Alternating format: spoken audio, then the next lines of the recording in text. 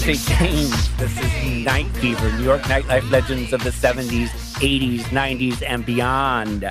I am joined by my co-host, the co-founder of World of Wonder, Fenton Bailey. Hello. Hi, how are you doing, James? I'm good. We are missing Randy Barbado, our other co-host who is out on secret assignment. Our guest today, I'm very excited. He is an artist, an author, a club historian, and for 21 months from 1978 to 1981, am I right? Was it 81? Early 79 till the end of 1980. Okay, he was the doorman at the legendary punk rock, post-punk, new wave, no wave, art space, performance space, and nightclub, the Mud Club, on 77 White Street in Tribeca in New York. Welcome to the show, Richard Bach. Thank you. Thanks so much. I'm flattered that you asked me to be part of it. Well, you know, so much of conversation about nightlife in the 1970s is Studio 54. And this, your book right here, The Mud Club, is an exhaustive and fascinating look at the other legend of the time. And it's very much like the Warhol Diaries, Fenton, that if you can read it from start to finish, and I think you should, but you can also just open up to any page and there is something scandalous and shocking and just absolutely jaw-dropping for you to read. Well, that's what I've been doing. And I just have to say, I didn't go to the Mud Club that often, but it was right round the corner from where I moved when I first went to New York. I arrived in New York. I'm so glad you weren't there, Richard, when I moved to New York in 1981, because you would have been the guy who turned me away at the door. So that's good that you're not that guy. I was on Crosby Street, 56 Crosby, between Spring and Broome. So that was actually very near the Mud Club. Fenton, I had no idea that you've been to the Mud Club. I didn't know any of this. Yes. Like literally twice. But it was amazing. And I have the weirdest memory, and then I promise I'll shut up. But I heard this song by a band called Planet Fred from Jupiter, and I've never heard it ever since, but it is still in my brain. And it's really like Madonna's music, that single music. But this was obviously many years before, and I'm hoping one day I will find this song. That's funny. Well, Richard, there's so many specific memories in the book. I have to ask, did you have diaries? Did you have journals? Because your memory for clothes and specific conversations is just spot on. How did you do it? Well, I did keep some journals, and I did refer to them. I had a lot of things in an archive, even some clothes from those days. And I also interviewed about just under 200 people for this book. And what happens when you interview that many people is someone will say something and you'll respond like, oh, I never would have remembered that. And then you start riffing back and forth on what they said, and you may say something and it may jar something in their memory. So a lot of details came up in that way, meaning in my mind that I never would have remembered if they had not been poked and prodded out of me by doing all these interviews.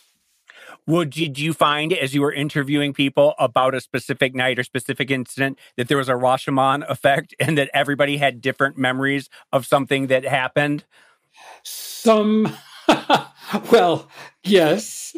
And of course, some people like to inject themselves into a story more than they were actually part of it, or if they were even part of it at all. And, you just sort of, but interesting things will come out of their telling of it. So I'm not ready. I wouldn't put the brakes on anybody and say, wait a minute. I would just let them talk, and I would either record or take notes or both. And sometimes people would even ask me, was that the night when such and such was there, or when this happened? And I'll say, no, it was another night. And they may question me and I may question them. But we got to the truth, as it were. one way or another. And in that, many of those details came up. History belongs to the writers, so you have the last say on this, whether or not it happened the way you say or it did happen the way you say. I was pretty good. I did a lot of readings when this book came out, and I even did one at Book Soup in LA. They all had good crowds. They were all well attended. Never once did someone raise their hand during the Q&A afterwards and say, I don't remember that happening, or I don't remember you doing that. I mean, no one called me on anything. Granted, everybody's memory goes through a slight deterioration, even if it's still clear in their mind. I spent 5 years writing the book, so I was really kind of meticulous as far as double and triple checking things before I would say things or before I'd really put it down. Before we get to the Mud Club, because we're going to spend a lot of time there, you arrived in New York. You grew up in Long Island? I did. Yeah. What year did you come to New York? I came to New York in 1976. Let's sort of set the table here. In 1976, New York, rents are cheap, buildings are crumbling, the art scene is coming up. Tell me what it is that you saw when you came to town and what brought you there. Well, what brought me there was I was supposed to be doing my graduate work in printmaking and painting at NYU. I had been accepted for their program. And I got an apartment on Bleecker Street. Yes, the rents were cheap. I got a 1-bedroom apartment on Bleecker Street, sort of diagonally across from where the Village Gate used to be. That was at Bleecker and Thompson. I was at Bleecker and Sullivan on the other side of the street. And in walking distance to Washington Square Park, the NYU campus, as what it was then, less sprawling than today. And I got immediately, not slowly, but immediately sucked into the nightlife. I mean, I was at Bleecker and Sullivan. I was equidistant between CBGB's to the east, Christopher Street to the west, and Max's Kansas City to the north. Maybe Max's was a little bit more of a walk at that point. And everything was happening. That was sort of those were the places that I went to. I had been coming into the city to go to shows at CBGB's to see Television and Talking Heads and Ramones and Patti Smith. And I had gone to Max's a bunch of times. But from when I got into that apartment on Bleecker Street, I was out every single night. I never went to a single class at NYU. I registered, I put together a program, I sat with an advisor, and that was the last time I ever set foot on the NYU campus until they gave me library privileges in 2012 to do more research about New York City at the time for this book. So 30 some years later, you finally made it onto campus. I made it onto campus. Your first job was at a bar called the Ballroom in the West Village, where you bartended. It was on West Broadway. It was on West Broadway. Between Houston and Prince. All the names that are dropped in the book. I think my favorite is that Ethel Merman used to come to this bar, that you would see Ethel Merman at a bar. You've got to I can't believe I'm 2 degrees of separation from someone who saw Ethel Merman. Just tell me about Ethel. Well, let me just tell you what the Ballroom was really like. It was a bar and people did get drunk there, but it also was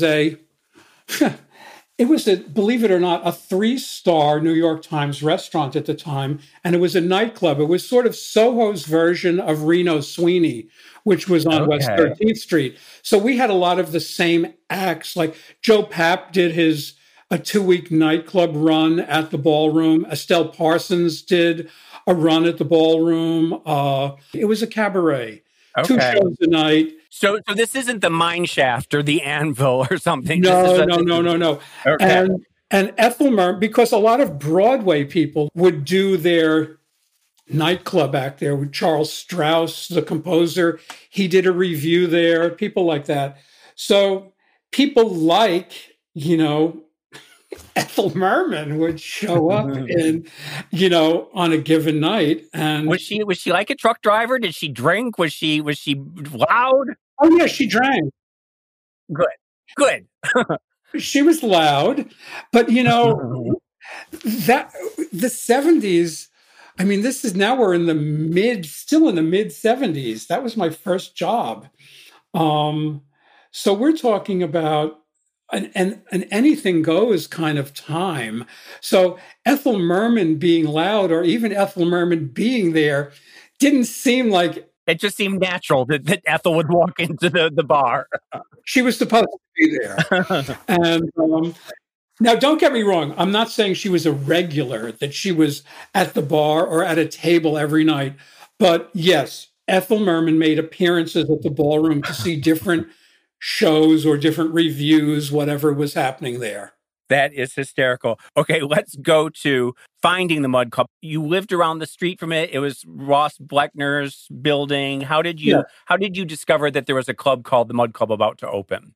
I was working at the ballroom, and like people who worked in restaurants then, and I'm sure they still do, during the breaks, someone would go out and get more cocaine or get cocaine, and then we'd want to go out somewhere else afterwards.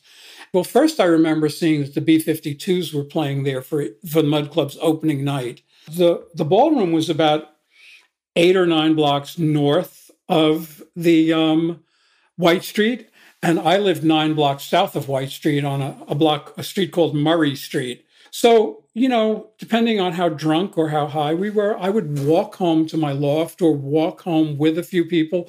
We discovered the Mud Club on those walks home. We discovered going there as a regular thing on those walks home. Were you working opening night? No. I didn't. I came 4 months after that. But once I set foot in that place, I didn't want to leave. And probably after the first of the year, I was going there almost every night. And, CBGB's really was a place to go to see a band, as Max's was. A lot of people hung out in those places, but I was hanging out now at the Mud Club. And as I say in the book, there were people I knew and people I wanted to know who were there. And I felt like everybody was there, that sort of everybody with quotes around it. The red hot center of the universe. What was the vibe like? Like, we live in such a virtual world of social isolation. I was just curious, what the feel of it was. What was really sort of interesting and sort of almost sexy about it was that it was sort of in the middle of nowhere in those days. I mean, it was Tribeca, but people also referred to it as industrial Chinatown. I mean, you could still rent a loft if you were an artist for $300-400 a month down there, 2,000 square feet. And White Street, there was no traffic down there at night. Not like today. We could walk down the middle of the street and not have to worry about a car, like headlights coming at us or a horn or God forbid, getting hit by the car. So that sort of secret thing, its location made it special. And then what also made it special was the fact that there was really nothing special about it. It was the first floor entrance of a 6-story loft building on a deserted street. There weren't even cab lines at that point there. And you'd go inside and it was just painted black. There was some exposed brick. There was some sheetrock walls. It was dark gray. The ceiling, the pipes, they were all painted out like in a matte black. And, the air ducts, the ventilation system. What made it special and what gave it its vibe were the people who filled it up. There was a bar, like a long oval bar with the bartenders in the middle. And the only sort of decorative element was the bar had a plexiglass top, and between, the plywood top and the plexiglass, there were topographic maps. And that was its only sort of design element. On the wall, there were photos by a guy named William Coupon of some of the regulars who we know, people like Howie Pyro, David Byrne, Marcia Resnick, Colette the artist, Hal Ludiker, people like that. Their photos were on the wall, nice framed, beautiful. But that was it. Other than that, it was just a dance floor, a bar. Of course, there was the second floor, which is the VIP. Yes, there was. The second floor really didn't start happening right away. And then when it did start to happen, it was really just sort of for the weekend. And then they started having someone man the stairs to the second floor. We never referred to it as the VIP. We always referred to it just as the second floor. People would say, is the second floor open? Is the second floor open yet? Are you going to open the second floor tonight? Was there like a couch up there and a bathroom stall? There were places to sit. Yes, there were 2 bathrooms. There were booths. And initially, from when it first opened, there were those old kind of student desks. Do you remember those desks we used to sit in when we were kids? They had sort of like you put your books under the seat, and then there was a top that sort of was shaped where you could rest your arm down on one side, and then the part where you'd open your book or write was in front of you. There was a bunch of those desks scattered around. There was some old beat up like thrift store couches. And this is where Iggy Pop and Sid Vicious and Mick Jagger and everybody would end up. They would sit at these little desks. Sid actually died about 2 weeks before the Mud Club opened. Right. Okay. I think he died on the 12th of October. As it went on, there was also a third floor in the basement. Yeah. The basement, I was shocked to see that Eric Good and Serge Becker designed the basement before they'd ever had any idea of doing area or anything. Not Eric and Serge, Eric and Sean. Okay. Eric and Sean. Okay, I'm sorry. Sean Hausman. Serge actually I was just talking to him the other day, and he was saying that, that's Steve Mast, the owner of the Mud Club, gave Eric and Sean their start, really. The basement really was just a coat check, and then they partitioned it off about 30 feet back from the coat check, where the storeroom was, where all the supplies were, the liquor, paper towels, toilet, all that kind of cleaning supplies. And Eric and Sean, they finished that room in front of the coat check. They did a ceiling, they did a marble effect on the floor, they treated the walls. So it became, in a way, it was one of their first installations. Yeah. You mentioned Steve Mast, and the stories that I've always heard of Steve was that he was a madman, a complete lunatic, but he was a genius at the same time. Tell me about your relationship with Steve, and am I correct that he was a madman? What was great about Steve was he allowed so much to happen. Like if someone came to him with an idea, and remember, the drinking age back then was 18. So there would be kids who were like 16, 17. So if some crazy little teeny bopper girls, who he knew from hanging out at CBGB's, because he used to hang out at CBGB's. He was part of that whole Contortions, James Chance, Anya Phillips entourage. And so if one of these kids, Howie Pyro, Phoebe Fitch, any of these people, if they presented Steve with an idea, Steve would go, oh yeah, let's do that. And was Steve a wild man? He was, in a very understated way. Steve being a wild man, it was all up here. It wasn't in a physical kind of way. I can honestly say, whether it was before I worked there, when I worked there, or after I worked there, or anywhere else, I've never seen Steve on a dance floor, ever. He'd come out to the door and do things like throw a monkey wrench or a hand grenade into the situation on a Saturday night, where he would say to me, no beards tonight.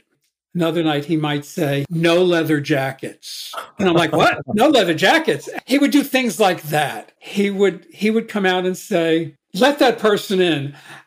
And he'd point at someone to me, and I'd think to myself, oh my God, that's like the last person in the world I was going to let in.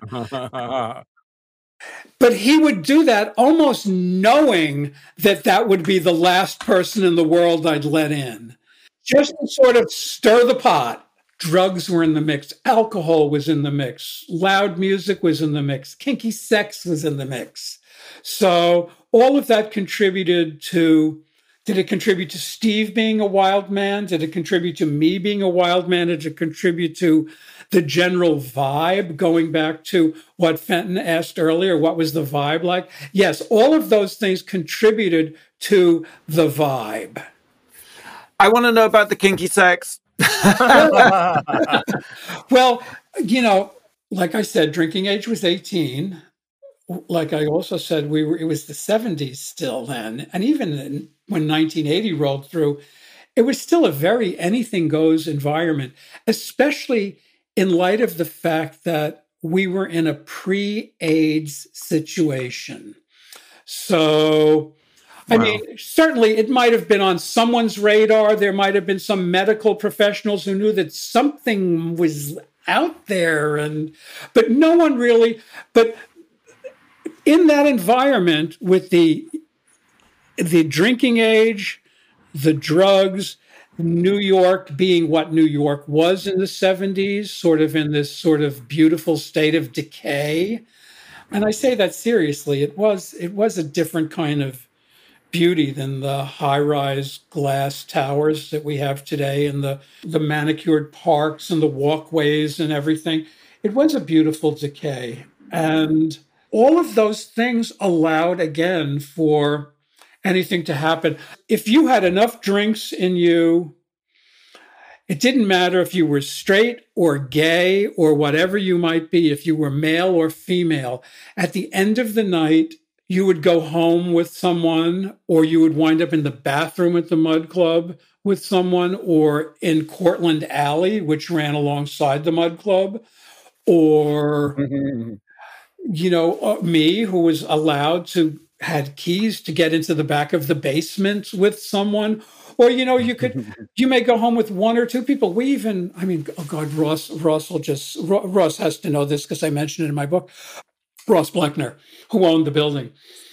I mean, when he was away, we used to go up to his loft, sometimes 2 or 3 or 4 of us, and have sex.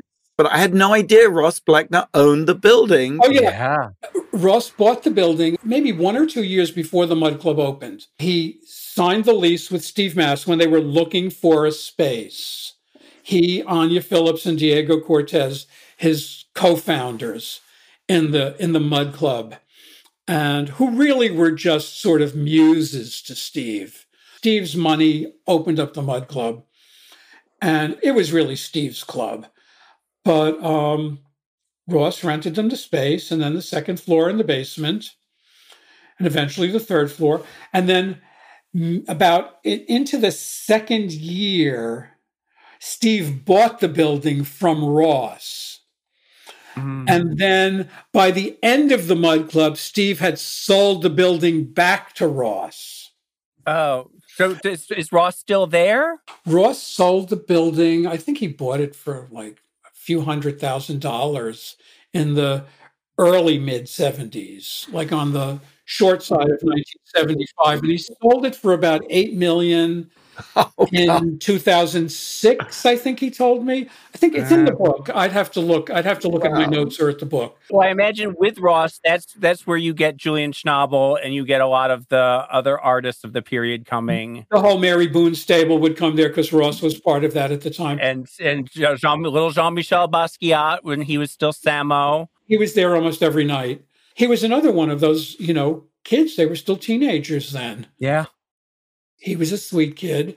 Unlike Steve Mass, he was always on the dance floor. He was always at the DJ booth, asking what they were playing. Was he scribbling on the walls? Yes, he did scribble on the bathroom walls. In fact, in the early days, we would bum rush him out the door because he was spray painting the bathrooms. And then he was always so sweet. He would come back the next day with like sort of a sad face with a little smirk attached to it. And we would let him back in. And then, he really became Jean-Michel the artist probably by around 82. I mean, he was painting, he was working, he was doing small paintings, some big paintings. He was painting people's furniture wherever he was crashing for the night or the week or the month. But he was always at the Mud Club. I want to talk very quickly about just go through some of the performances that happened at the Mud Club. And I've written down some of them. The Talking Heads, of course, was a huge, huge deal when they performed. That was great. BBC filmed it. It was early in the evening, 9 o'clock. It was a word of mouth situation where you just called people up, say, get down here right now. Talking Heads are going to play, blah, blah, blah. And it was one of the most memorable nights, at least in my opinion. Marianne Faithfull, however, bombed. This was right when Broken English came out. Oh, yeah. She was terrible.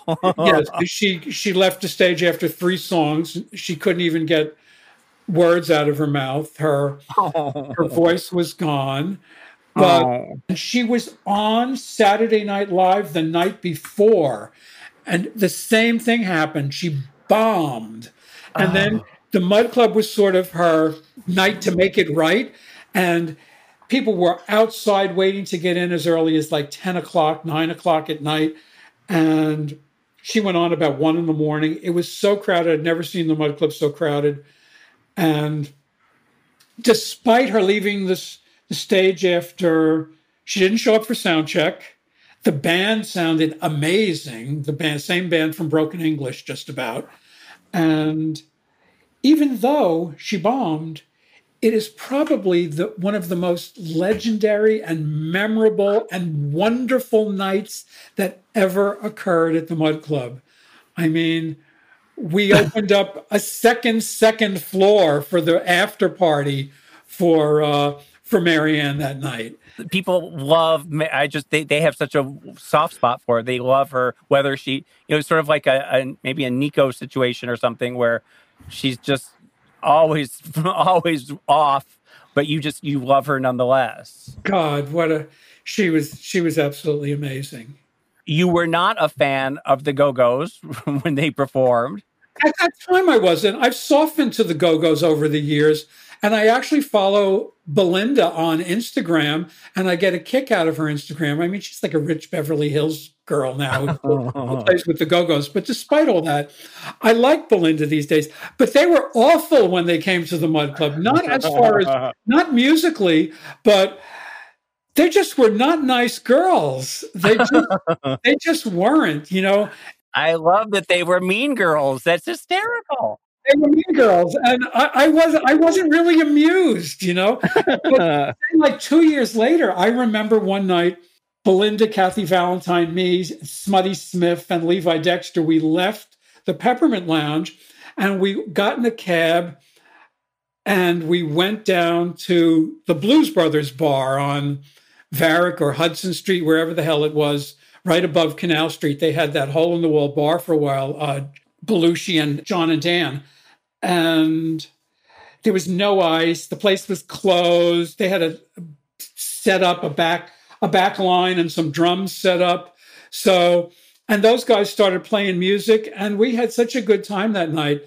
But the night the Go-Go's came to the Mud Club, I don't even think they had a record deal at the time. I think they might have had a single out. And they were a rougher sound in the beginning. They were more punk. Yeah. Yeah.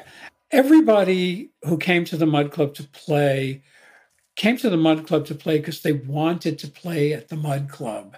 They didn't want to leave New York without playing at the Mud Club. And I didn't get that vibe from the Go-Go's at that time. They may feel differently about it. They may have a whole different story about how they were at the Mud Club. I love that. I think it might have been West Coast attitude or something, because LA comes to New York to conquer New York. The building one of Wonder is in today is where the Mask Club was, and I don't know if you ever went there, but that was kind of Mud Club like, wasn't it, James? Yeah, I mean, it was this sort of basement, very. I can see you saying that, yes, but then again, I loved John and Exene. I loved DJ Bonebreak. X was one of my favorite bands, and when they played the Mud Club in June of 1980, I thought this is one of the greatest bands I've ever heard. And at that moment in time, I believe they actually were. Some of the others that the Psychedelic Furs Yes. did some of their first performances there. Philip Glass. Philip Glass, yeah. Philip Glass performed there. And Philip Glass was someone who would also come there. And a lot of his friends, like Dickie Landry, who was his sax player, was at the Mud Club all the time. Dickie famously played sax in Einstein on the Beach. Mm-hmm. Rebecca Christensen, who was married to Donnie Christensen then, who was in the Ray Beats and in the Contortions prior to the Ray Beats. They would often come there, and Rebecca is still one of Phil's closest associates today. William S. Burroughs and was Ginsberg, and was it Taylor Mead? Alan never did a reading there, but William Burroughs did a reading at the Mud Club, and Ginsberg and Peter Orlovsky, his boyfriend, were there to see that. Mm. And Alan had come to the Mud Club several other times, as did Gregory Corso, one of the other Beats. Yeah, William, that was a big deal. I can imagine. Having William read at the Mud Club. That was another one that was probably early in the night. It was like before the club opened type thing. Yeah, essentially, yes. It was probably a 9 or 10 o'clock event. And then the DJs would start at like 11 or 12 or whenever he finished. Were the kids respectful of William S. Burroughs? Did he go over well? Sure. He had been, well, I was going to say playing out like he's a band. He had been playing out at CBGB's, doing shows at CBGB's also, doing readings. Yeah, I think people were. I think, today, sadly, you'll say to a young person, William Burroughs, and they don't even know who the fuck it is. Yeah. But back then, William Burroughs was still like, a 19 or 20 or 25-year-old or a 15-year-old, if they were cool. They knew who William Burroughs was. Right. Someone that we've talked about 100 times on this show, Anita Sarko, is her origin story is the Mud Club. She was born in Detroit and then was at a college radio in Atlanta, I think. Atlanta, yes. Yeah, and then she came to the Mud Club.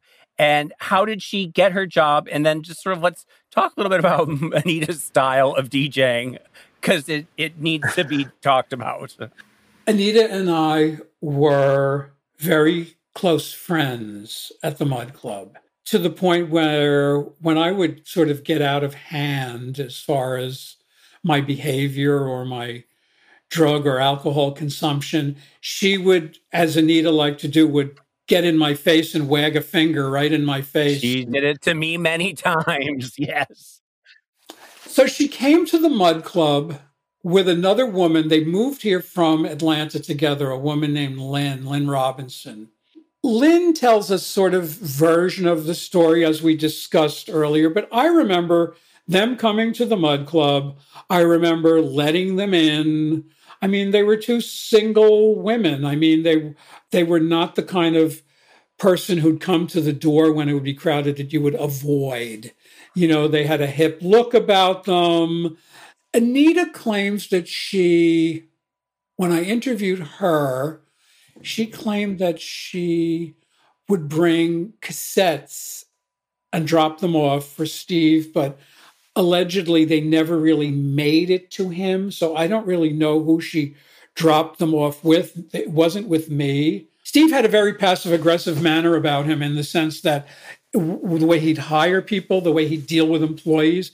And I'm not saying that as a dig. I'm just saying that's just the way he was. You got used to it.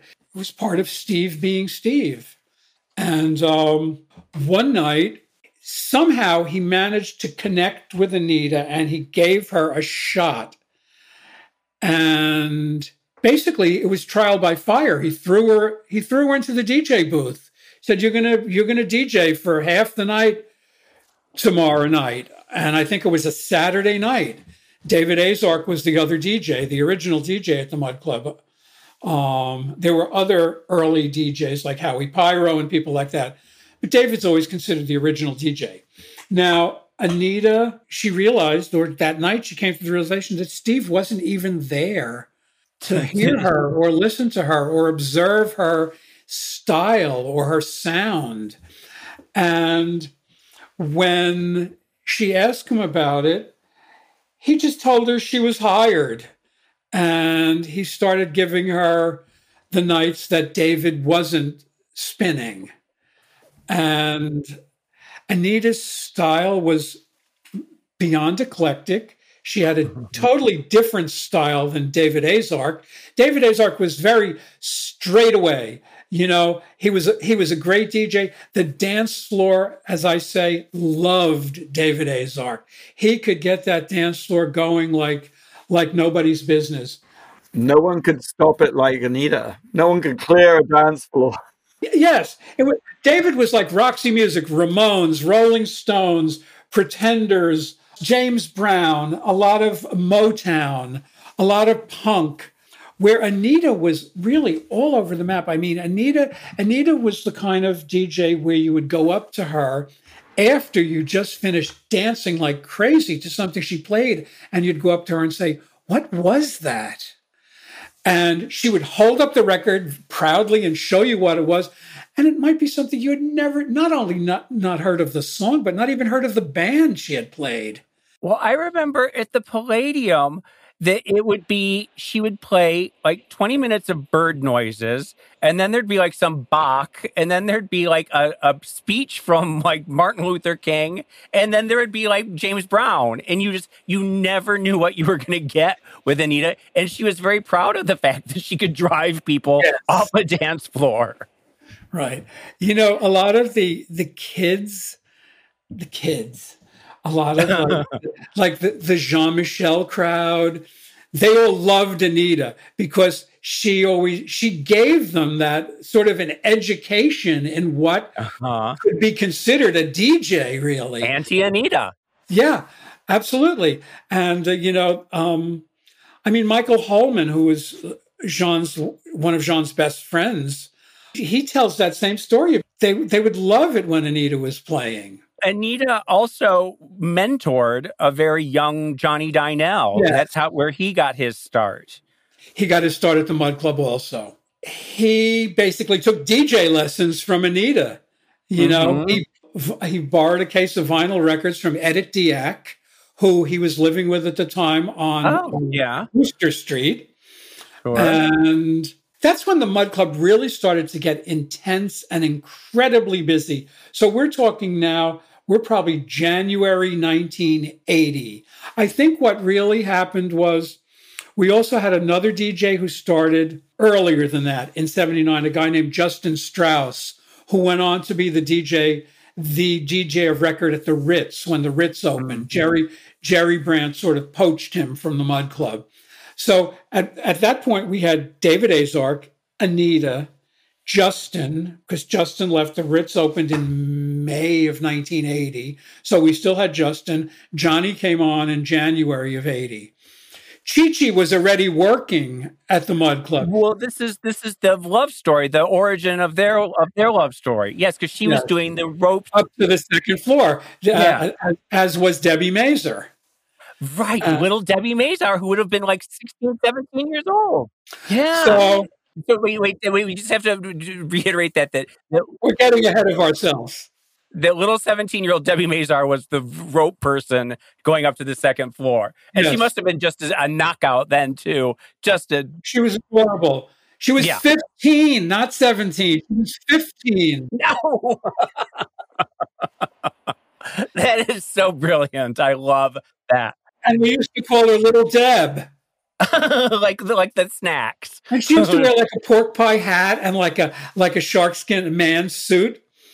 And she was adorable. So Johnny was living with Edith Diak, the art critic, right? Yes. Then that's when they would meet. They met Chi-Chi at the club. Chi-Chi was still dancing in Midtown, I think, at the time when she started working at the Mud Club. You mean like in Times Square? She was a dancer? Am I not supposed to say that? No. I love this. We have to get Chi-Chi on and Chi-Chi and Johnny on anyway. So she doesn't go there very much to that part of her story. But I mean, Well, she used to come back to Murray Street with me and my roommate Gary a lot after work. So we all got to know each other really well. mhm. And yeah, Chi was working in Midtown. Okay, okay. Probably, and I know that we're just sort of listing off people right now, but the one that the most glamorous person in all of downtown history was your roommate, Terry Terry Toy. Toy. Ah! Yeah. Yeah. Terry was really fascinating. Terry just came home with us for a place to crash after a night at the Mud Club. And the next day she went somewhere to get her hefty bag full of designer clothes and her suitcase and came back to Murray Street that afternoon. And she didn't leave for about, I don't know, 7, 8 months. How old is she when she arrives at the Mud Club? She's got to just be a child. She was probably in her late teens. So I'll venture to say she was 19. If she Wow. she might have turned 20 at the Mud Club, meaning during my run at the Mud Club in those 2 years, so it's just short of 2 years. But She was gorgeous and fabulous, and she was fully Terry Toy, I imagine, at 19. Terry looked like a beautiful girl, whether she was coming to the Mud Club in a Valentino dress or whether she was in khakis and a white t-shirt and Chuck Yeah. Taylors. You know, she was still beautiful. You know, those who knew, but say like the Bridge and Tunnel boys, those as Rudolph liked to call them, sexy Bridge and Tunnel. He was such a pervert, and we would. But I agreed with him. I mean, some of the cutest boys and girls would come in from Long Island. You know, back in the day when there was still such a thing as Bridge and Tunnel. And, but those guys, you know, they would think Terry Toy was a girl, Terry Toy, because she really was. Oh, I remember because I did Doris for years and years in New York as well, and those Bridge and Tunnel boys they would wreck me. Those were the boys by 5 o'clock in the morning on the second floor of the Mud Club that were easiest to go home with. Yes, always. Terry was a great friend. She was probably one of the most fun roommates I ever had. We got in a lot of trouble together. We were partners in crime. There's a number of times in the book where I think Victor Hugo was doing a play at the Mud Club. Yes. And that was the time that Halston and Steve Rubell and Roy Cohn came. Yeah. And she was in the play, right? She was. Yes. And every time she was on stage, she just stole it from Jackie Curtis and Taylor Mead and whoever else was in the play. Oh, yeah. She was a scene stealer. Absolutely. Yeah. That went without saying. Because did you ever go up to Studio 54? I did. I wasn't a regular there, but I had gone there prior to working at the Mud Club a few times. And when I say a few, I mean less than a handful of times. So that place opened in April 1977. So it opened about 6 months before the Mud Club opened. It opened It opened 18 months before the Mud Club opened. The Mud Club opened in October 1978. So I had gone there maybe a half a dozen times. And when the Mud Club opened, you know, a guy named Michael Overington, who was the manager of Studio 54, he used to come down to Mud a lot when he would be able to leave, because he wasn't like the night manager or the floor manager there. He was like the manager. So he would come down and he would always give me like drink tickets or tell me if there was going to be some kind of event and say, you know, you got to come. He was always very nice to me. And Steve Rubell, and Steve had come with Mark Beneke. Oh, right. The doorman. Yeah. And they both told me whenever I wanted to come, to just come up there. And I took advantage of that a couple times, but I never really, you know, unless there was like one night James Brown played there, I went for that. You know, maybe Lena Lovitch actually played at Studio 54. I went to that. But, you know, basically I stayed downtown. Drugs is something here because, like I said, I know the doing the door and the cocaine that just gets thrown at you, just every other person is throwing it at you, and you're drinking and you can do coke, but you were doing a lot of Quaaludes as well, which is floors me, because how do you do a door on Quaaludes? How does that even work? Well, first of all, people would give me Quaaludes. Yes. And I would mostly bite a Quaalude in half and put the other half in my pocket. Here was what the trajectory really was. I wound up doing what people were really giving me was cocaine. Yeah. And people were giving it to me, asking me, could I come inside? Could we go down to the basement, meet them in the bathroom? Could we do this? Could I come to their car? I'd leave the door. We'd drive around the block, do cocaine in their car. I'd come back out of the car, go back to the door. We had some security people there. So I was always able to do insane, inappropriate things like that. And I wound up doing probably by summer of 79, I was probably doing so much cocaine that neither the alcohol, certainly not the alcohol, not even the Quaaludes was able to take the edge off it. Wow. And that's when I wound up. James is impressed. Yes. That's when I wound up, doing heroin. Sure. That's when I wound up starting to do speedballs. I even say in my book, when I say that word, even right now, it's like, I even say in the book, is speedball even a real word? I mean, like, like speedball. It's like, like, I know what it is. We all know what it is. But if there's one person in this world you do not have to worry about telling these stories to, it's me, because I think I know all of it. I was doing speedballs at the door too. I know all of this. Right. But the only times I ever did Quaaludes, though, I don't remember. I did them once or twice, and I guess that means that it worked, because that's most people's experience. But also, I remember you saying that you were sitting with Anita Pallenberg one time and you were doing a low-dose Quaalude, a low-dose lude. Did they come in different strength? No, they didn't. I think we were just saying that sort of as ironically, that maybe it was a bootleg. Maybe it wasn't a raw. Okay, it wasn't a good one. Maybe it wasn't a roar, or it was a lemon. Remember, there used to be ones that were called lemons, and then there were the roarers, RORER. I think they were roarer 714s. They were the real ones, the ones that were available prescription-wise in those days. And then the bootlegs were called lemons. Now, they weren't just called that because they were lemons, like a lemon car. They were called that because that's what they were called.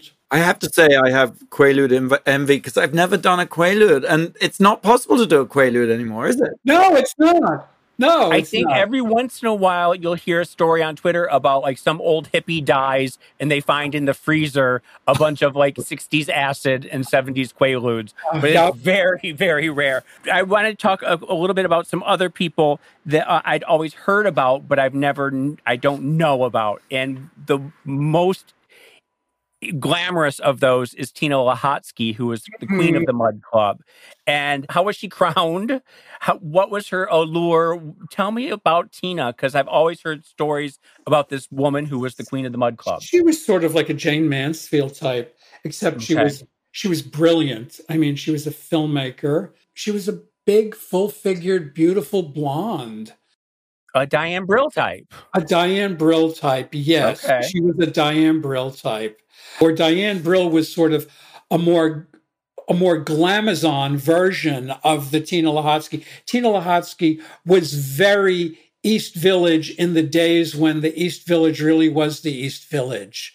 I mean, Tina Lahotsky, was rough around the edges, but still gorgeous. She was the self-proclaimed queen of the Mud Club, but there was no denying that she was a very important part of the equation there. But she had Steve's ear. That was the most important thing. Steve adored her. Steve respected her. Steve listened to her. So I always got along with Tina. I mean, Tina was helpful to me. Tina was great to know. But if Tina didn't like you and you had anything to do with the Mud Club, that could have been a problem there. Wow. She was not vindictive, though. She was a sweetheart. She had that power if she wanted She to. had that power if she wanted it. So she did this somewhere. She sautés a Barbie doll in a frying pan on the stove, and I think it's just called Barbie. That's the movie. And she lived on East Third Street by the men's shelter, between what is that? Between First and Second Avenues, or between Second and Third, I forget. And that was referred to as Little Hollywood. I mean, Eric Mitchell lived there. John Lurie lived on that block. I think Howie Montague was there too, because I lived on 4th and Bowery right there for a long time. Yep. Right, the men's shelter was right around the corner, and they stole my car a number of times. I remember in like 2013 or whatever, hearing that Tina Lahotsky was living in California, and she was working on her memoirs called Queen of the Mud right before she died. And I remember saying to Stephen all the time, we've got to find Tina and do an interview with her or something. I would love to find this book and see her memories of the mud. Yeah, a lot of that history that sadly has been lost. It was a very poorly documented period. I mean, it was pre-internet, it was pre-tech. So there was way pre-internet. It was like 20 years almost 15 years pre-internet. So, I mean, I think that's what took me so long to write my book. Yes. I mean, you're a real historian, and these histories and these stories, unless they get told, and setting up the timeline was difficult also, because in those days, if you ever notice, now maybe you'll notice because I'm mentioning it, but if you ever look at flyers, club flyers from the 70s, whether never have the year on them. They never have the year. Yes. What is that shit? How could they have been so stupid? It's like they never have the year. Well, it's funny because I kept diaries at the time, and I never put the year on the diaries ever. So I have like 5 diaries that are like September of, and you have to really do context clues as to what the hell year it was. That was the challenge. And there were many times where I'd have a section and then all of a sudden I'd go, oh, shit. And I'd have to cut and paste that section from page 200 and take it all the way back to page 150 because it didn't belong where we were. It just didn't. And that happened a few times. I wanted to know what the end of the Mud Club was, Well, by the end of the Mud Club, I was working as the dining room manager at One University Place, Mickey Ruskin's last restaurant. Mickey Ruskin was Max's Kansas, the original Max's Kansas City. The founder of Max's Kansas City in 1965. Yeah. And then in 75, when he sold Max's, he opened the Lower Manhattan Ocean Club on Chambers Street, way ahead of his time, opening something up in Tribeca in 1975. But basically, the next was 1U, and that opened a few months, 2 months before the Mud Club opened. I had never heard of One University Place until you talked about it so much in the book. Oh yeah, it was. And it sounds like it was a real meeting place for people, like before the clubs, maybe. Yeah, everybody went there, and all the old artists, the pop artists, the abstract expressionists, all of those people, the color field painters, they all hung out there. Whether it be Lichtenstein or Larry Rivers or John Chamberlain, Robert Rauschenberg, all of those people hung out. David Bowie, Abby Hoffman, they all hung out. The Clash, Jean-Michel, everybody, Mary Boone's stable of artists, everybody hung out at 1U. And it's interesting because you talk about how things that are not documented, that sounds like it's a documentary or a book or something that needs to happen too, or all of Mickey's places. I've thought of that. His partner and the mother of 2 of his kids, Yvonne, she's been trying to get something off the ground, a film, but I don't know why that has. It's been or what footage would even exist, probably, of something like that. I mean, yeah. I've thought about trying to do something about One University Place because it's not poorly documented. It is undocumented. Yeah. Yeah. Like I said, I'd never even, and I pretty much pride myself on knowing all the clubs that have happened, but I never heard of that. It was interesting what you had to say about Club 57, because we've talked about Club 57 a lot, and it was sort of going on at the same time. But you were also, I think Kenny Scharf was the one who said that 57 was groovy, but Mud Club was cool. Yes, that's a great quote. Yes. And you sort of went along with that. I loved it. The minute that came out of his mouth, I was like, this is a quote. I think, not to take anything away from Club 57, I mean, it was like the Mud Club in the sense that it was sort of this petri dish, this incubator for a lot of talent. I thought the Mud Club, in my mind, was more of a serious endeavor, so to speak. It was maybe artier, whereas there was a little more gravitas to the Mud Club. Okay. In that we had William Burroughs there. We had Kenneth Anger do a film presentation there. We had serious people. We had artists that I studied when I was in school. We had Joseph Beuys come there. We had, Robert Rauschenberg coming there. We had Brian Eno was Steve Mass's roommate at the time the Mud Club opened. Club 57 was rooted in a more childlike, and I say that in a childlike sort of innocence, in a childlike sort of fun aspect, where the Mud Club had a heavier vibe. It just did. And that was a vibe that I was attracted to. Right. I wasn't attracted to, party dresses and jumping up and down and big hair and the sort of 50s vibe, the retro 50s thing that was happening. I was attracted to something a little darker. And again, that is no reflection on what Club 57 was, in the sense, like I said, the Mud Club. It was an incubator for some great talent, as was the Mud Club. After the Mud Club, I know you worked at the Peppermint Lounge for a little bit when Rudolph and Jim Farrat were doing it. I did. They only lasted about a month. Oh. I worked with them. Jim brought me on there. The Peppermint Lounge at that point was basically a money laundering place for the Midtown mob, for Matty the Horse Iannello and all of Midtown Vice. I mean, that's what it was when it was the Gigi Barnum Room prior to that. The Gilded Grape. The Gilded Grape, all of those places. So, and that's who basically was running the joint then. I mean, there was some great music that came through the Peppermint Lounge when I was there. And I only lasted 6 months. They fired me after 6 months because they said I was out of control. And, but, I guess looking back in retrospect, I see that as a great compliment, because part of my being out of control during that period of time is part of my legacy.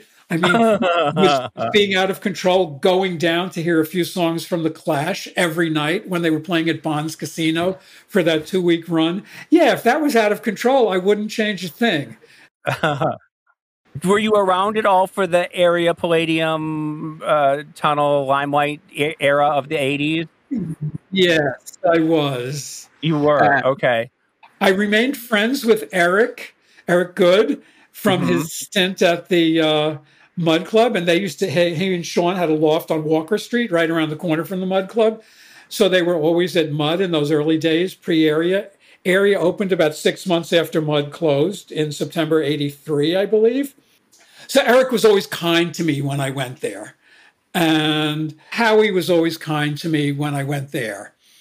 And Tunnel, who is it, Tunnel? Jorge was always kind to me when I went there. Or Steve Lewis would have always taken care of you. Steve Lewis. Right. Yeah, I went to those places, but I was I wasn't in the best of shape, really. I was no longer really hireable to be a door person. I really had to take some time to get my shit together. But I still was going out and dancing and staying out till 5 a.m. and somehow managing to get home. But I wasn't in the employ of any of those clubs at that time. And I certainly wouldn't have been able to. One of the last questions here is Fenton would probably want me to ask, would the club kids have gotten into the Mud Club? The club kids, you mean the Limelight Club kids? Basically your crowd, James? Sure, yes. Or would we have been at Club 57 or Studio 54? I think all of that depends at how many of you showed up at once and at what hour of the evening and at what condition you were all in at the time you showed up. Because I had this rule of thumb that I would like to keep difficult patrons outside rather than have them get in and then have to remove them. So we would be stuck outside is what you're saying, that we would be out there causing problems. So I would say some of you would definitely have gotten in. Others may not have gotten in. And that's as diplomatic as you can be. I tried to be diplomatic there. I see you on the sidewalk, James. No, I have a feeling that if I had been in 1978 in New York, I would have adjusted myself accordingly. I would not be in a tutu and tiara. I would have been in a skinny tie and stovepipe pants. That's it, right? The aesthetic change. Yes, the aesthetic change. That's exactly correct. That is spot on, as you would say. Do you think that that the Mud Club was a reflection of the times, or did the Mud Club, was it a catalyst? Was it changing the times? I think it was a little of both. I think it was a reflection. I think it's bare bones sort of aesthetic and its dark kind of vibe and its location in the middle of nowhere downtown was a reflection of the times and what New York City allowed. And I think it moved things forward because undeniably, I think area was, we did theme parties that lasted for a night, or the installations would stay up for a few days or something.